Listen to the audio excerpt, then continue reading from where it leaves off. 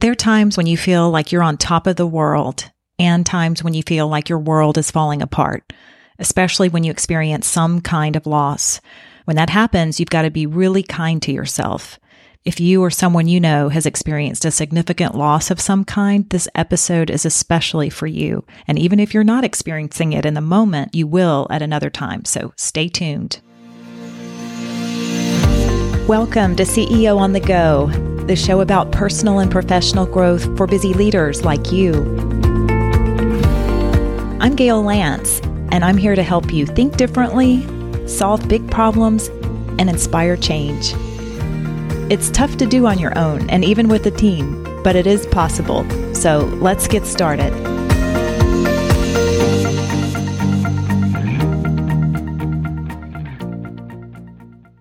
Welcome back to the podcast. If you've listened to my previous episode, you may recall I talked about how to deal with disappointment and recover more quickly. And this episode cuts deeper than typical disappointment. We're talking about grief or sadness, loss. And I think all of those emotional states are important to bring up in a leadership context because leaders are human. There's so much emphasis on leadership skill development, how to think strategically, improve your communication, become a better problem solver, or build your team. But you typically don't see as much out there on how to deal with emotions. It's a huge part of leadership and how you engage with people. The topic seemed to be gaining more popularity or at least more attention during COVID, during lockdown, when it seemed like almost everyone was more emotionally fragile. One thing is for sure, we all go through tough times. In your leadership role, it may seem like you get an extra dose. I know that there's a lot of weight on your shoulders, and I know that you really care about being an impactful leader and doing your best work, or you wouldn't even be listening to this podcast. I've experienced my own loss recently, so I think that was, again, how I like to be inspired by a lot of the personal events in my life. I wanted to share a little of my personal life because it's something we all experience on some level, a time when it's hard to get through the day emotionally. So to give you a sense of what I've been dealing with recently, see if you can guess what these things have in common. A dropped piece of ice, opening the dishwasher, taking a shower, thunder. No, it's not that there are all water elements involved, but that's a good guess. A few more clues, grabbing my keys, opening the front door to go out, a knock at the door. If you're a dog lover, you've probably guessed it. Those are actions that trigger some type of response in my dog, at least, Sweet Lucy, that I had to say goodbye to recently. I'm only just now at a point where I feel like I can talk about her without crying. She was my 13-year-old golden retriever. So all of those little daily types of activities triggered grief in me for the past few weeks. It's been hard to focus, but I feel much better now. I know a number of other clients and friends who've also experienced some form of grief recently. It's been more than usual. Another client lost her fur baby like I did. I have other family members and friends who've lost close relatives and parents. One friend lost a son. So we're talking deep, significant loss. So I wanted to offer advice that I share with clients and friends that I've had to practice myself. And for the sake of time, I'm only sharing a few, but would love to know what works for you. I'll share 3 thoughts you can think and 3 things you can do. Starting with the thoughts that you can think, because, your thoughts are everything. They set the stage for all that you do. Number 1 is the thought that you are making progress. Even on days when you don't feel like you've made any progress at all, you're making progress in the long run. It just may not be in the form that you recognize. And you might even be able to hold an even more radical idea, which is especially hard for leaders to buy into, but at the end of the day, it's really not all about progress. It's all about living your best life. In a previous episode, I talked about Rick Rubin's book, The Creative Act, A Way of Being, that I really like, and I'm guessing he would agree with that. So the first thought is to know you are making progress, no matter what. Number 2 is grief leads to growth.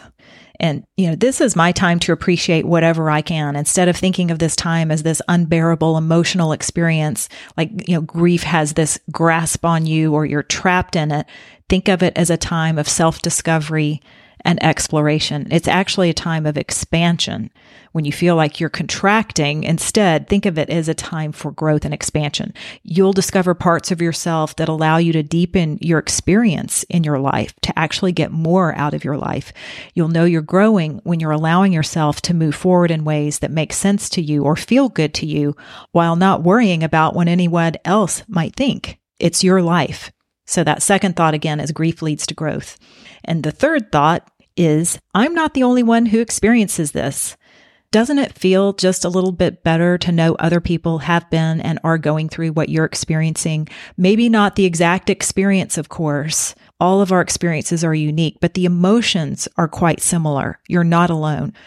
Coincidentally, or maybe it was just meant to be, last night, as I was working on this podcast that has so much to do with, dealing with loss and grief, I got a call from a dear friend from college who I had not spoken with in decades. She reached out of the blue to reconnect. I love it when that happens.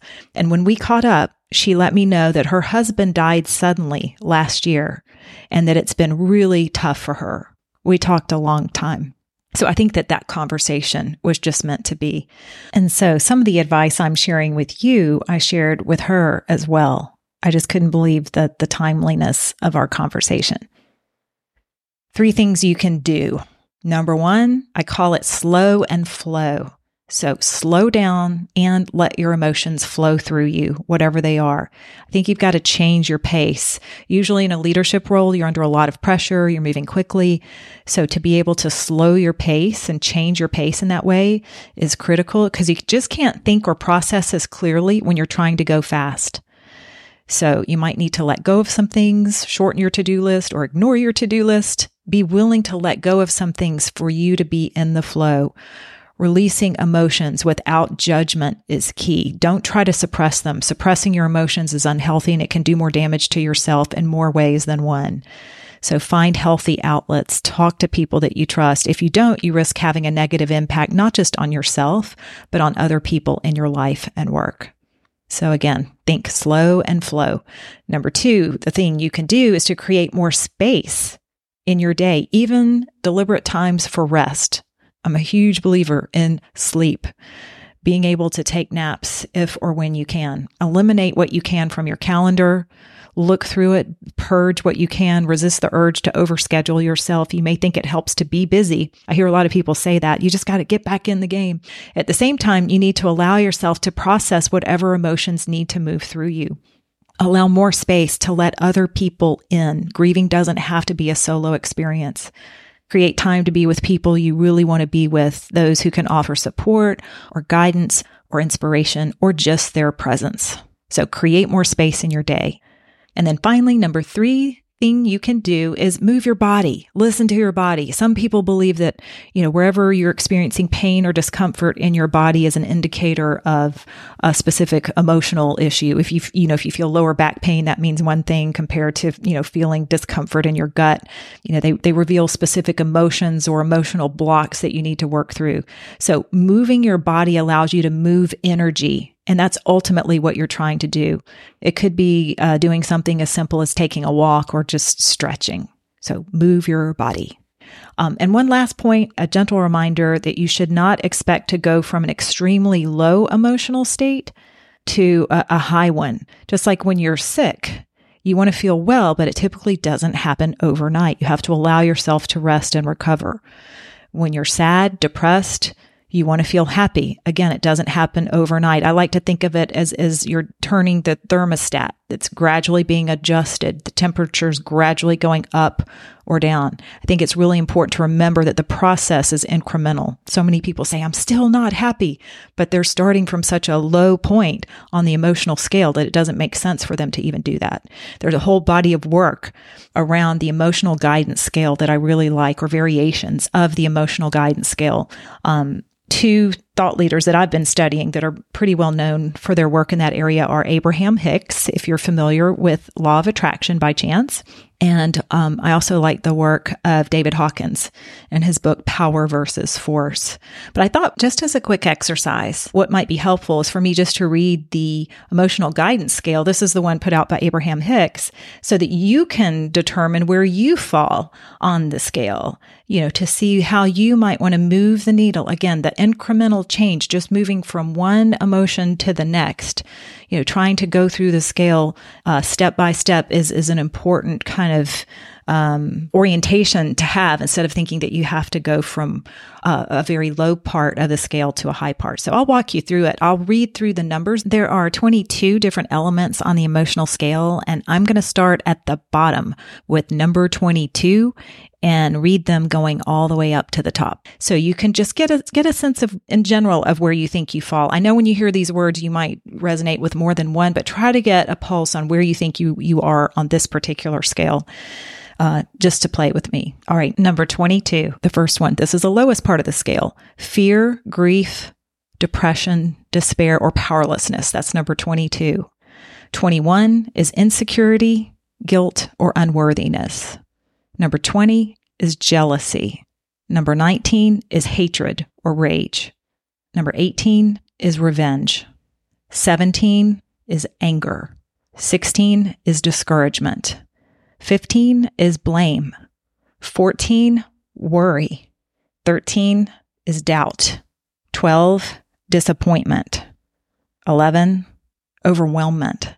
10, frustration, irritation, or impatience. 9 is pessimism. 8 is boredom. 7, contentment. 6, hopefulness. I feel like I need to change my voice as we go up the scale. 5 is optimism. 4 is positive expectation and belief. 3 is enthusiasm or eagerness, happiness. 2 is passion. And 1, at the top of the list, joy, knowledge, empowerment, freedom, love, appreciation. So that's just, again, one take on the different kinds of emotions that we experience. I think it's valuable to consider where you are and how you can move up. So how did you do? Where are you on this scale? Hopefully it helps you get a general sense of what's possible. And like I said, I really like David Hawkins' book, Power versus Force. He assigns numerical value to different types of emotions. It's a bit more analytical. I think he calls it the map of consciousness. So that's another interesting resource to explore as well, if you're interested in that kind of stuff. So the secret to self-kindness in my mind is simply being willing to be on the journey of self-discovery, to know that every experience, every emotion you have has the potential to help you grow, evolve, become stronger and better. So be in the moment. Don't get too far ahead of yourself, making up scenarios that you think will happen or trying to predict what could be next, especially when you're not feeling your best. I'm continuing to work my way up the emotional scale. I hope you are too, especially during those times when you feel like you're just in a really low part of that scale. I hope some of these ideas will help you do that. So remember, the highest point on the emotional guidance scale is love. And ideally, that's where we're all striving to be. I think my friends who wrote Love as a Business Strategy would agree with me. They did a fabulous podcast episode with me, and I've now been on their podcast as well. So shout out to them. And I think it would only be fitting for me to share a beautiful message that I received recently from a friend. It's a great message for leaders and especially for dog lovers.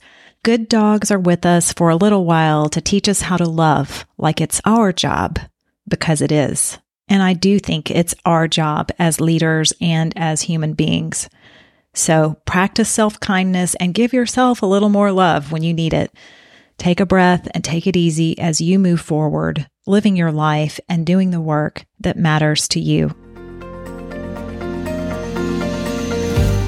Thanks for tuning in. And as always, be sure to share this episode with someone else who might benefit, or leave a review. You can join my email list by going to workmatters.com so you don't miss an episode. And there you can learn more about ways we serve mission-driven leaders like you. If there's a challenge you want to discuss, I'd love to hear from you. In the meantime, keep growing as a leader, inspiring change, and doing the work that matters to you.